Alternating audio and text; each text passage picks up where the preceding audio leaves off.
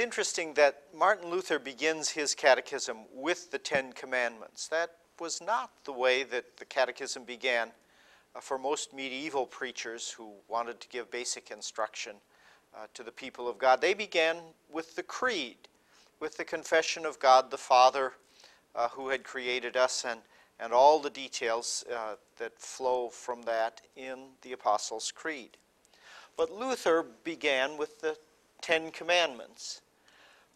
Once heard it said that the Ten Commandments are God's sacred, secret plan for human living. Is that a good way to describe how Luther understood the Ten Commandments? I would have to agree with the sacred part maybe, but not the secret part. Mm-hmm. What I find very intriguing about what Luther does in the Small Catechism is that he doesn't use the Ten Commandments simply because they're found in Exodus 20 or Deuteronomy 5.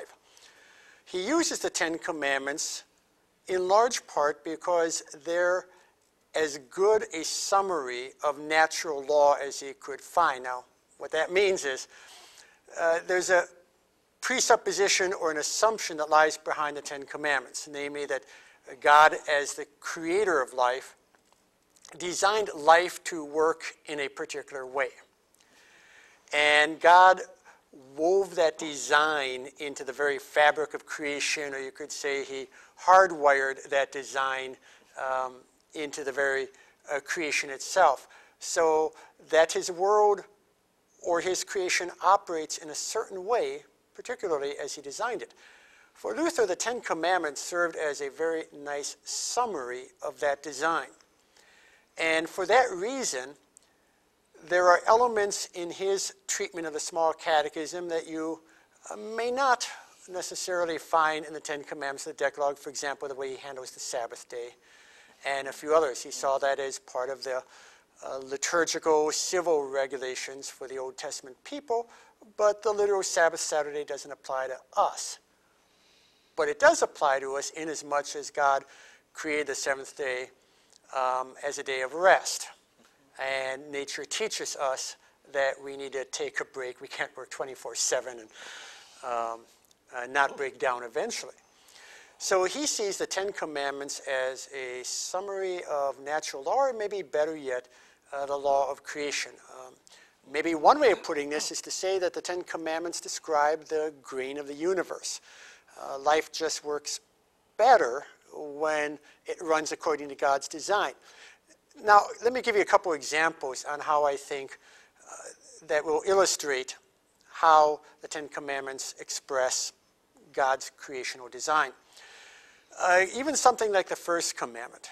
I think there's a recognition by Luther that as human creatures who are dependent on others for life, that as human creatures we need something on which we can center our lives. We need something from which we can seek, you often talk this way, something from which we can seek identity, purpose, fulfillment, security.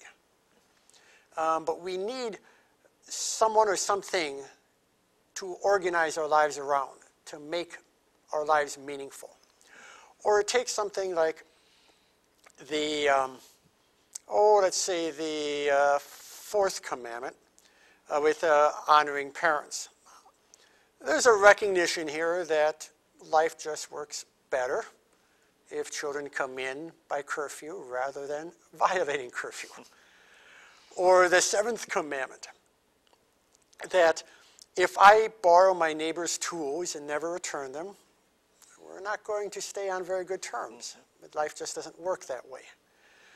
Or the sixth commandment, even though we live in a postmodern age, and people don't believe that there is such a thing as an objective law or an objective reality, but instead, somehow we can all create the kind of life that we want.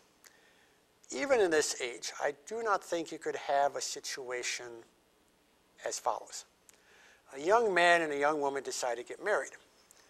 And before they get married, they say, well, let's describe and agree on what we'll each do in order to build a long, happy, and lasting marriage. Now, if we both agree to these terms, we'll be fine. Rule number 1, we are going to verbally abuse each other. Rule number 2, we are going to take separate vacations. Rule number 3, we don't have to spend much time eating together or taking walks together. Now, if we follow these rules and both obey them, we'll have a wonderful marriage. It just doesn't work that way. Or similarly, the 9th and 10th commandments that deal with coveting, there is a reason why coveting never leads to contentment. Coveting is going to lead to dissatisfaction. So there's a recognition by Luther that the 10 commandments make explicit, they express the design that God hardwired into creation itself. And I think it's also for this reason that Luther does begin with the 10 commandments, because we first encounter life as God's creatures, and we encounter life in terms of the demands it places upon us and the responsibilities that we assume in life as well. It's interesting that God has expressed his commandments in negative terms. You are not to kill. Yeah. You are not to commit adultery. Does Luther pick up on that, do you think? Does he reflect that negativity in the way he uses the 10 commandments? Yes, plus something else. Okay. I think, first of all, the negativity also reflects the natural law in this, that while human beings cannot create life, while we cannot create community with one another, we are very capable of destroying it. We're capable of taking life and destroying community with one another. And in that sense, the commandments, Luther will regard to some extent as protective fences around God's gifts. The violation of them leads to the ruin of God's creation, the destruction of life, the loss of human community, and the like. And so, at least for all people, Christian and non-Christian, the negative character serves as that, I don't know if I want to say boundary, but serves the nature of a protective fence. At the same time, especially in the Small Catechism, Luther doesn't stop there for Christians. There is a sense where we are to fear God so that we don't violate these norms, but there's another sense where, as Christians who live and revel in the gospel, who fear and love God, there's a sense where we go above and beyond the call of duty. So we don't necessarily stop with harming or hurting our neighbor in his or her bodily need. Instead, we can go above and beyond and help and befriend our neighbor in every time of need. So in each commandment, particularly 2 through 10, there is a movement that moves from the negative side of the commandment to the positive side, where you might say the sky's the limit in what you can do. Now, you just excluded the first commandment. You put commandments 2 through 10 in another category than the first commandment. Why did you do that? Well, the first commandment, in many respects, is unique and for Luther. The importance of the first commandment in Lutheran theology cannot be overstated. It's important for how we understand righteousness. It's important for how we understand original sin. Luther believed that the entire book of Psalms were reflections on the first commandment, and he saw that the prophets drew out of the first commandment most of their sermons. When you think of Isaiah and Hosea and Amos and the like. So what he does is he doesn't want to see the first commandment as simply one commandment among 10, like the largest pearl on a strand of pearls. Instead, he wants the first commandment to be seen like the string that is woven through a strand of pearls that unites them together and binds them from beginning to end. So when he looked at the text from Deuteronomy, I am the Lord your God who led you out of Egypt. You shall have no other gods. You shall have no graven images. For I, the Lord your God, am a jealous God, threatening to the third and fourth generation those that hate me. But what he did is he took that last part, I, the Lord your God, am a jealous God, and moved it to after the 10th commandment. in this way, he allows the first commandment to function as bookends for the 10 commandments. The first commandment is the beginning and the end, the alpha and the omega of the 10 commandments. You could look at it as sort of parentheses, or he actually uses the analogy of a clasp on a necklace that binds the beginning to the end. In addition to that, then, he takes the first commandment and weaves it through the other 9 by introducing the other commandments with the words, we should fear and love God. We should fear and love God so that. In this way, he shows that the first commandment is not only the unifying commandment for the other 9, to some extent it's the source. So you have, we should fear and love God so that we do not curse, swear, use satanic arts, lie, or deceive, but that with his name we pray, praise, and give thanks. Well, what this means, in a sense, is that the first commandment is the main commandment, and before you break any of the other 9, you first have to break the first.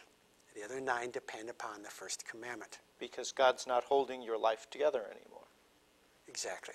That's a really good way of putting it. So what this means then, I think, for how we read or reflect on or teach the 10 Commandments is this. First of all, Luther does not see the 10 Commandments as an impersonal code of ethics, abstract regulations, or a list of do's and don'ts.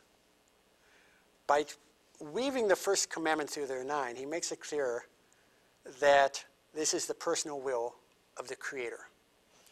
And every commandment brings us face to face with the Creator. Secondly, it means that we cannot partition our lives in such a way or to compartmentalize our lives as if we can see our lives in terms of a list of do's and don'ts. For all intents and purposes, there is one commandment that is lived out in 9 different ways. You could see commandment 2 through 9 as 9 illustrations of how the first commandment is lived out in daily life. 9 commentaries on the first commandment. 9 ways of taking God seriously as the Lord of our lives. Exactly. 9 ways of taking him seriously as our Father. I'm going to say yes, although I sense you might be jumping a little bit ahead to the creed, but inasmuch as it is Christians who are receiving these as the will of the Creator, and Christians know the Creator is their Father on account of Jesus Christ, I'll go along with that. I've been wondering lately, as I've read a good deal of Luther's sermons,